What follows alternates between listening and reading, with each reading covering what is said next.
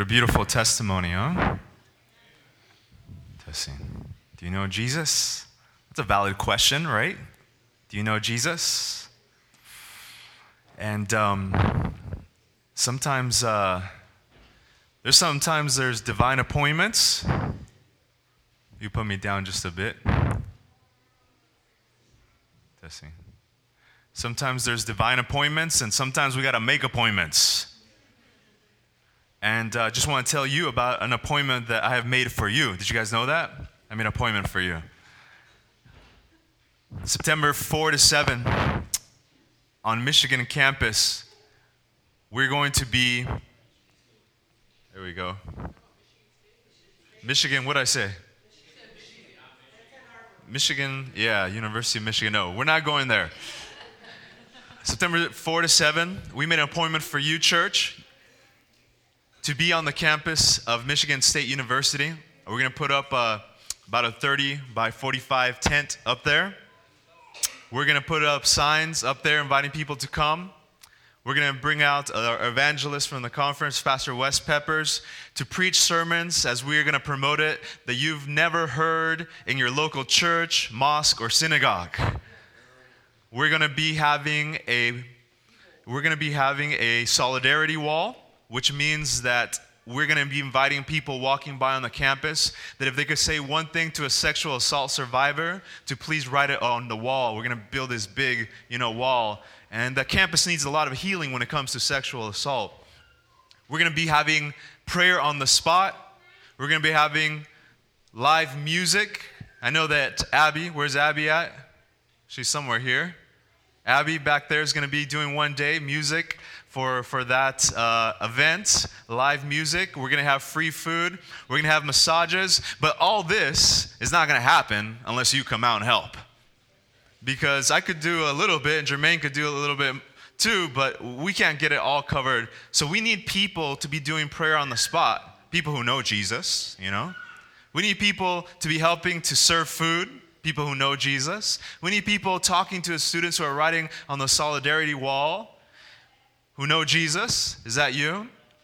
And we need people there to be, make friends and invite people to come hear the messages and hear the live music. So next week, after church, right after the message, we're going to be meeting in the back room here, the classroom, and we're going to give you the opportunity to sign up to be part of this outreach on Michigan State University campus. We need you. You know Jesus. Let's go make that appointment a reality.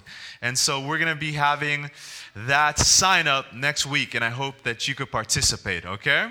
If not, that's okay. We'll just come get you sometime early in the morning and take you to be there, okay? You'll be blessed. By the way, you don't have to be a young adult to participate, okay? So if you're retired especially, we need you there, okay? We need everyone there. So thank you so much for all those in advance who are going to be there. All right, well, today we have a sermon entitled, Why You Feel So Empty. Why You Feel So Empty. And let's go ahead and begin with a word of prayer and ask the Lord's blessing on the sermon and the scripture reading today. Dear Heavenly Father, I thank you so much for the opportunity to speak to your people on this Saturday morning. We want to invite your holy presence here to be with us, to guide us into what is truth. I pray for what we will read, that it will become a reality in our life. This I pray in the name of Jesus Christ. Amen. As was read earlier, Revelation chapter 2, verse 7 tells us a wonderful promise found in the beginning of the book of Revelation. It says, to him or her who overcomes, I will give to eat from the tree of life, which is in the midst of the paradise of God. The Bible is full of promises to overcomers. I'm not sure if you've run across one of those promises. It says, to him who overcomes, to him who overcomes. And it's always, he will receive this, he will receive that, they will receive this, they will receive that. But when we look at the Bible, I think that there's no greater gift for he or she who overcomes than the tree of life. Can you imagine having access to that tree? I mean, that's the tree that Adam and Eve were given before sin. The tree that they would eat from and would give them life eternal. But as we know, they chose to partake of another tree, of the tree of the knowledge of sin. And after they took of that tree, they could no longer partake of the tree of life. And the Bible says that an angel barred them from the entrance of the garden, lest sinners should live for eternity.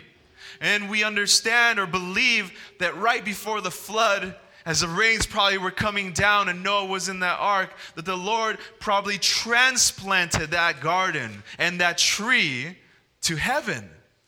Because we read in the book of Revelation that at the end of time, when the Lord, after his second coming, takes us to heaven, he will lead us by the hand by a river that has a tree on both sides, and that tree is a tree of life. And he's going to say, take that mango, take that banana, take that apple, all my favorite fruits, right? There's 12, but it's going to be all my favorite fruits, and take the leaves that will be for the healing of the nations. The Bible says, to him or her who overcomes. So if the Bible promised that they who overcome will eat of this tree, then it must be that we can have victory. It must be that it's true to win the victory. Because the Bible says, to him who overcomes. So that means that there must be people who what? Who overcome. There must be people who have victory. And so this is a promise. It's not a dream. It's not a utopian idea. It's not a fairy tale. The Bible says that you could live the victorious Christian life. That you can be an overcomer. Wow. Not even one amen, Jermaine. They don't believe it. They don't believe they could live the victorious Christian life. But I understand where you're coming from, because it's true. There's a lot of Christians who feel empty. There's a lot of Christians who feel defeated, who feel down, who feel depressed, who feel discouraged, who feel downcast. They don't feel like victorious Christians. They don't feel like overcomers. They don't feel like people who've run the victory. They sing the songs, but they don't really mean it. Because life is hard, and they say, Pastor, I don't feel like a victorious Christian. I'm fighting against my tendencies, my character, my patience. I mean, how can I feel like a victorious Christian when I just set off on my wife this week and I yelled at her and I called her names? How can I feel like the victorious Christian when I'm holding grudges against the people I love and mistreating and losing my patience with my children? How can I feel like a victorious Christian when I can't even hold my mouth from gossiping about others at work, or complaining about others, or mistreating people at work? Pastor, yes, the Bible says there are overcomers, but I'm not sure if that's me. I have fought the fight, and I'm tired. I feel downcast and defeated. But Jesus says that the victory is not a fairy tale. It's a reality, and that you can become an overcomer. But when you doubt that, when you start to doubt that you could become a victorious Christian, when you start to doubt that you could overcome the tendencies of evil, the sin in your life, the temptations, when you start to doubt, then you are no longer thinking of the rewards of being an overcomer, but you start thinking about the consequences of not being an overcomer. And that's when the emptiness comes in. When you feel defeated and you're not thinking about the tree of life, you're thinking about the consequences of not being a victorious Christian. And when that mindset comes in, you become like the North Korean Olympic team. You're like, what? What are you talking about? That was a switch? When you are living that life of not being a victorious Christian, not knowing if you could overcome, it's no longer the tree that you're looking at, but you're looking at the consequences of not being a victorious Christian. And it's scary. Like the North Korean Olympic team. Because the North Olympic Korean team are encouraged by the carrot and the stick. They gather all the athletes before they send them to South Korea to compete for this year's Olympics. And we learn that they told them that if you win gold medals, if you win even a silver medal, when you get back to North Korea, you're going to get a car. You're going to get probably a washer and a dryer. You're going to get a refrigerator. You're going to be like the star. We're going to have stadiums full of people cheering you. You're going to be a national hero. Everybody's going to love you. The supreme leader will shake your hand.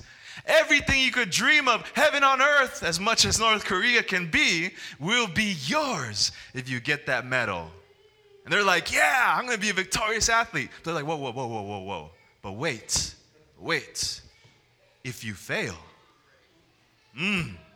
But if you fail, and if you make North Korea look bad, then not only are you not going to get that refrigerator, not only will you not get that car, not only will you not get all these things, but you're going to go to prison camp. And you're going to work 12 hours a day. And if you don't work hard, you're going to get beaten and tortured. So how do you think those athletes feel when they show up for competition? Do they feel like liberated, like I'm ready to go, live this life? I'm going to go win. With the carrot and the stick, they're not so much thinking about the victory. They're thinking about the what? The defeat. And then they show up in line, ready to run the race, and there's an American athlete who's been, given multi-million-dollar training, and, it's a super athlete, and here you are, North Korean, and you're just like, I can't compete with the world's greatest athletes. And here you are at church, and you look at so-and-so next to you, and you're like, I can't compete against that Christian. I can't be as good as that. And I know the Bible says to him who overcomes will be given the tree of life. But I'm so down, defeated, and discouraged that I'm not thinking about the victory. I'm thinking about the consequences of the defeat. And that's why so many Christians feel an emptiness. Because they haven't even been defeated yet. But they feel like it's a bygone conclusion. And they're thinking about the consequences of defeat. That's a terrible mindset. That's not a Christian mindset. That's not a Bible mindset. That's not what God wants for you. And so today, this morning, I want to share a story from the Bible that will, by God's grace, break that mentality and give you the victory this morning. Can we do that this morning? Oh, now we got an amen, Jermaine. We got an amen. We're getting better. So turn with me to the Bible, John chapter 18, and we're going to go to this beautiful story about how your defeated mindset can turn into a victorious mindset so that you can look forward to the tree of life.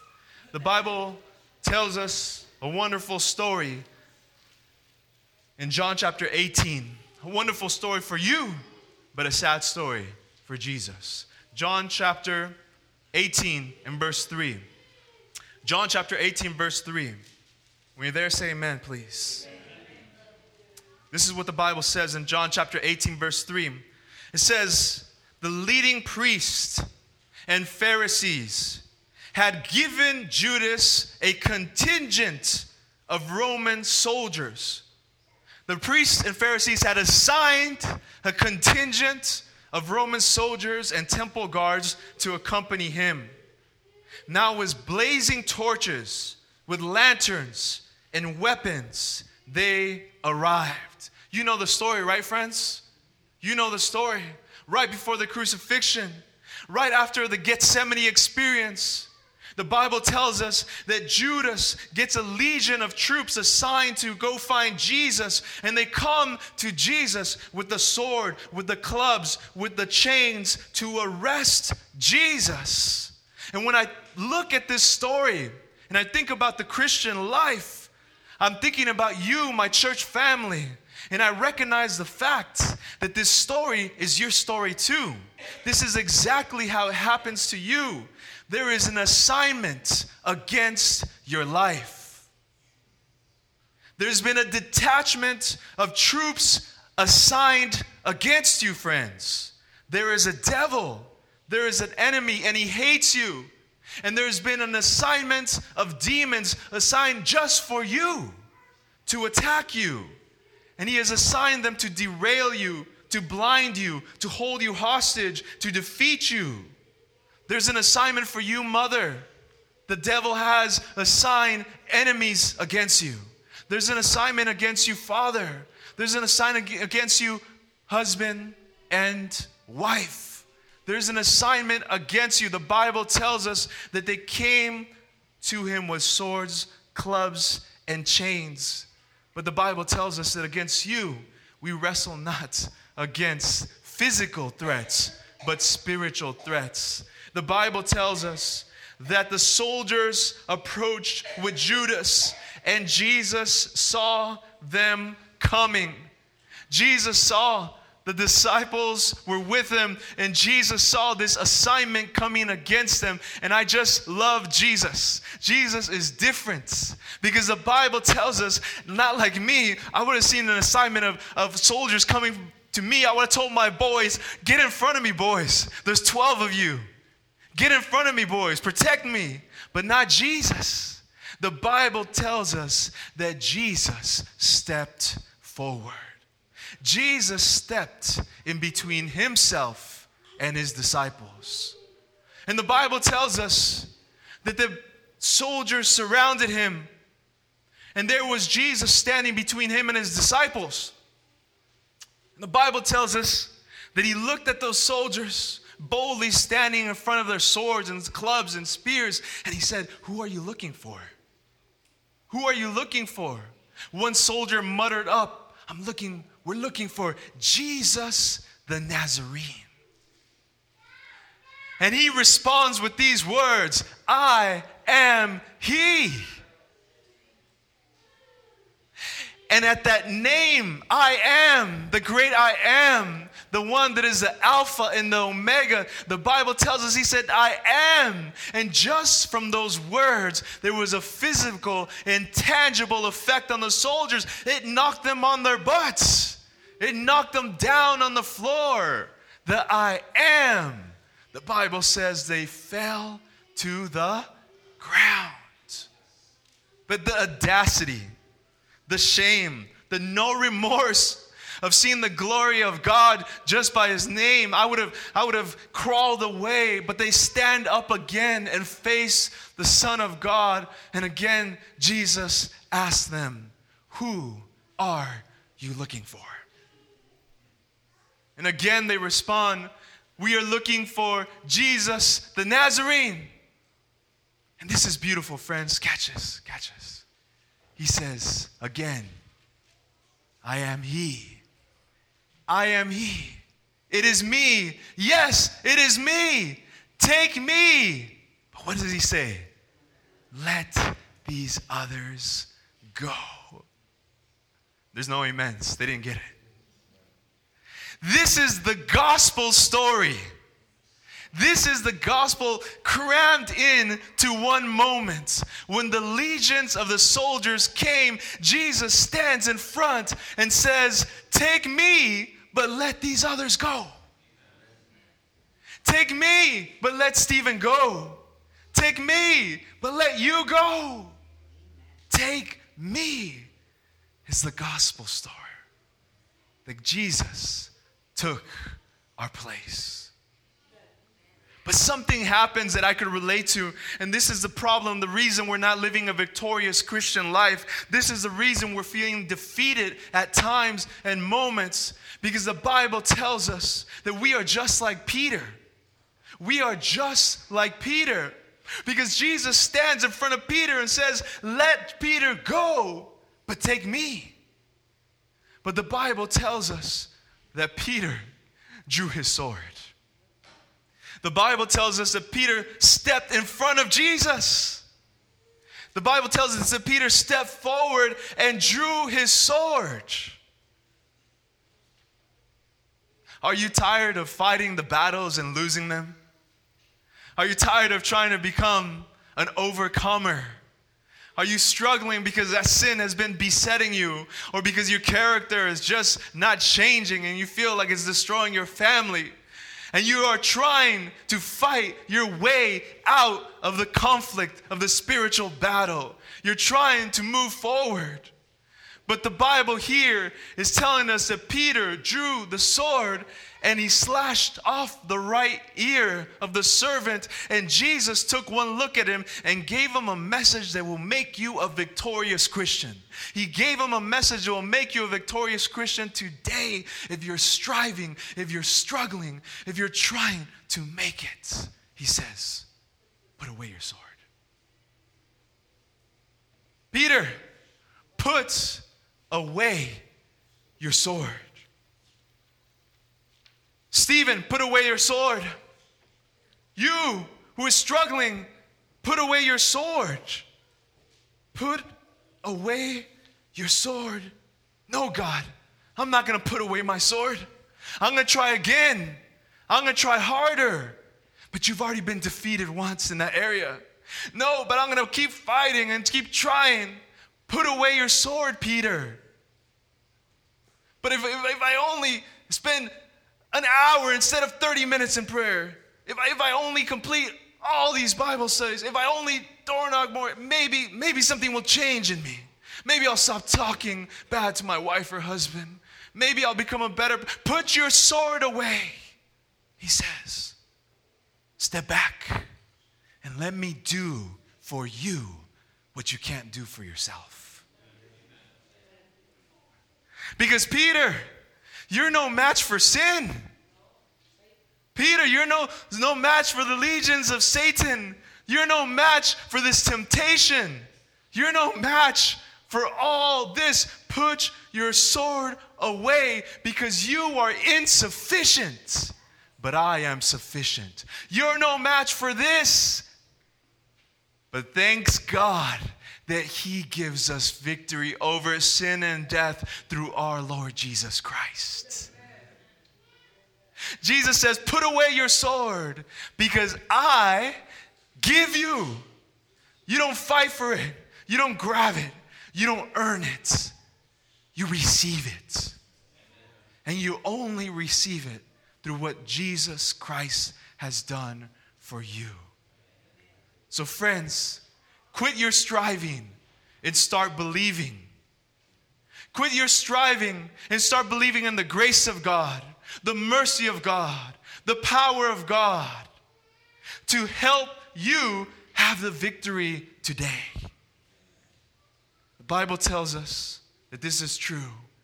And there's such a capacity in you for such great victories in your life if what we do with all of your strength is not strive, but yield to Jesus, but trust Jesus, but rely on Jesus. Do you know Jesus?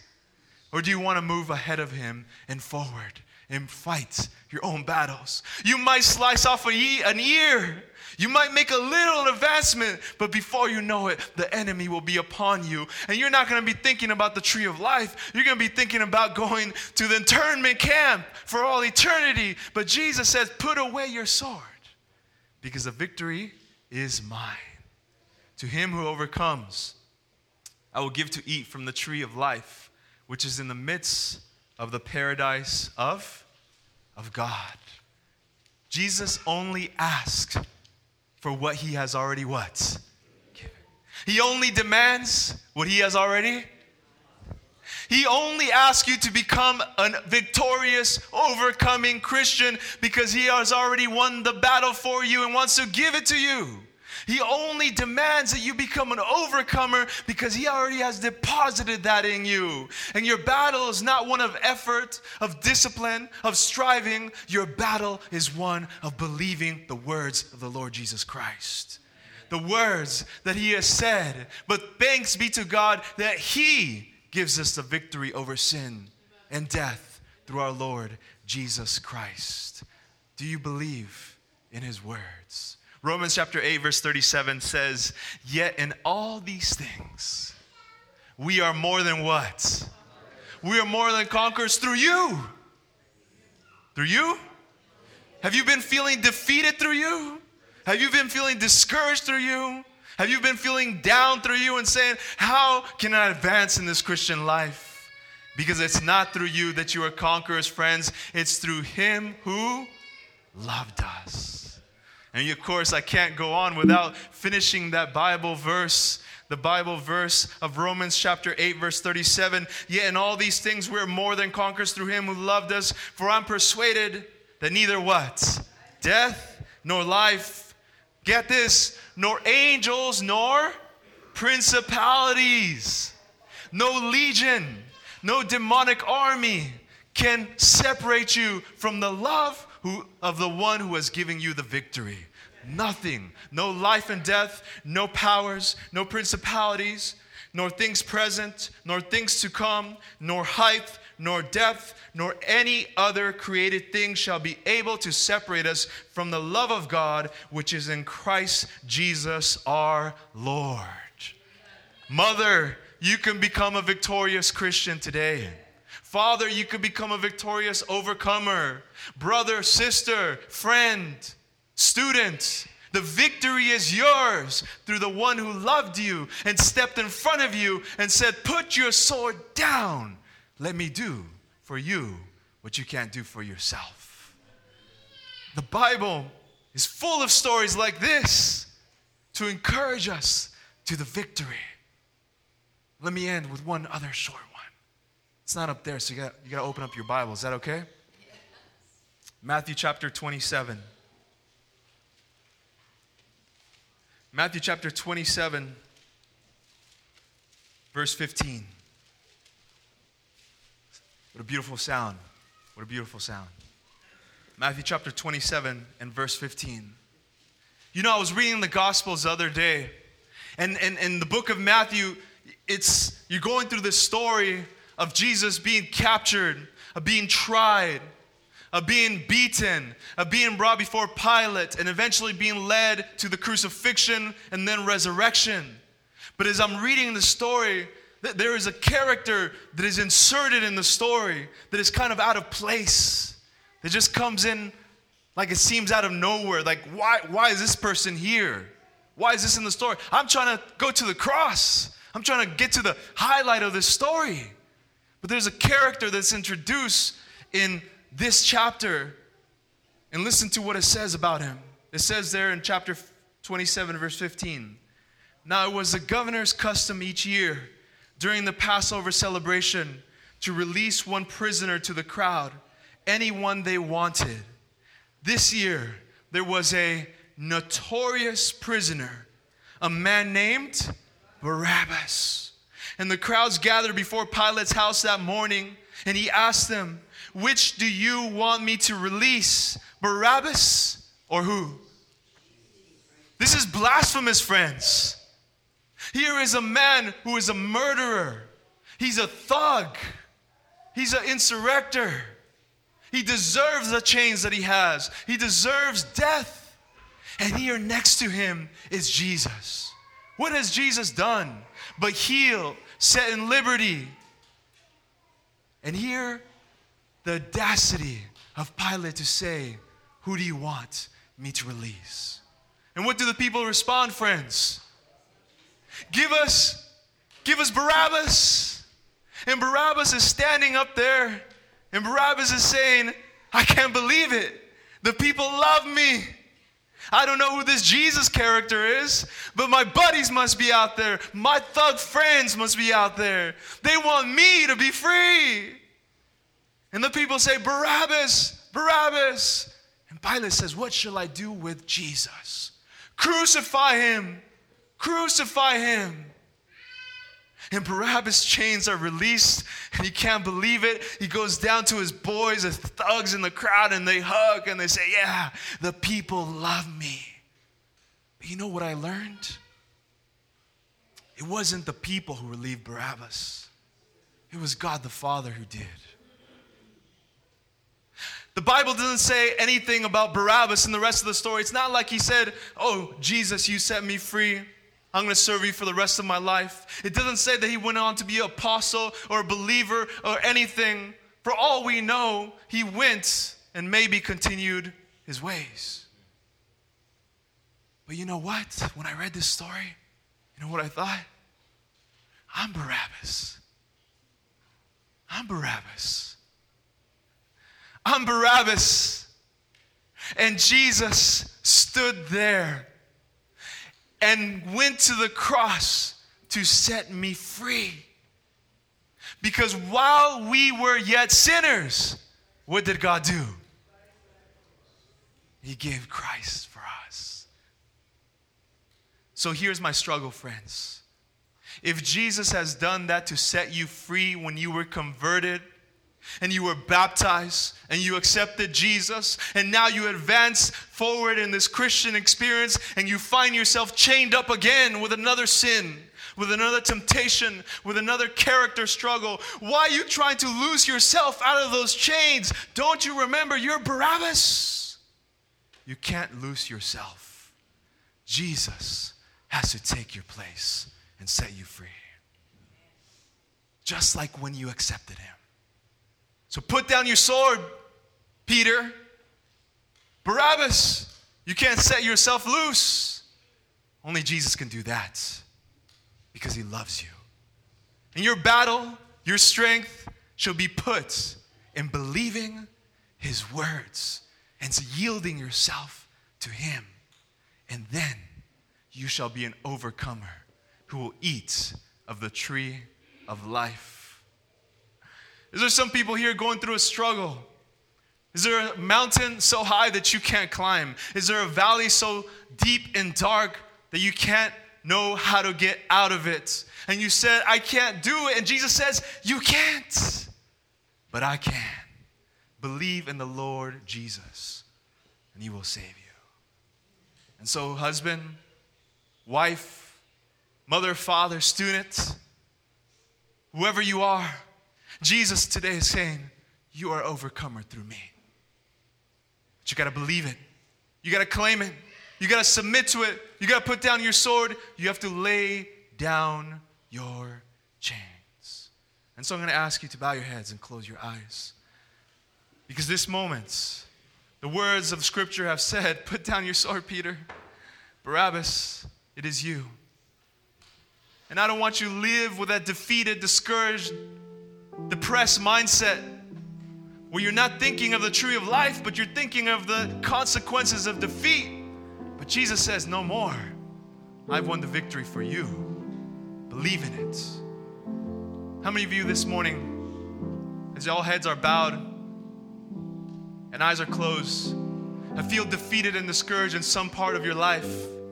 Maybe in your marriage, maybe in your finances, maybe in your parenting, maybe in your character, maybe in your patience.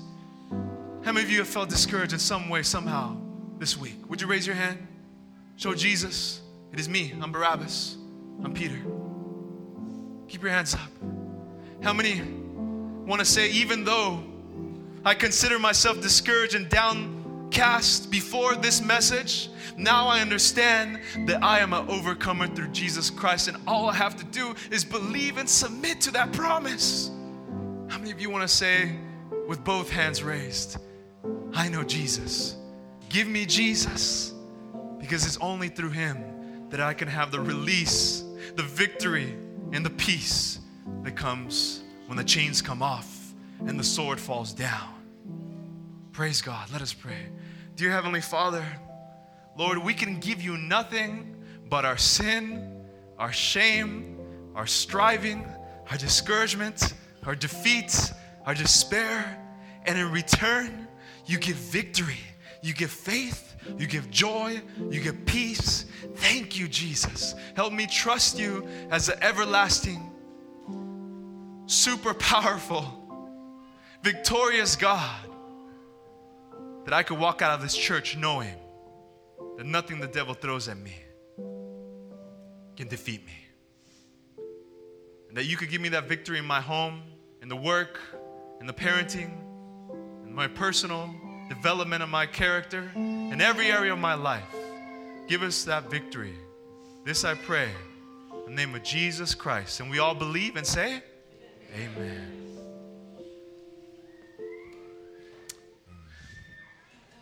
Let us stand for a closing song of victory.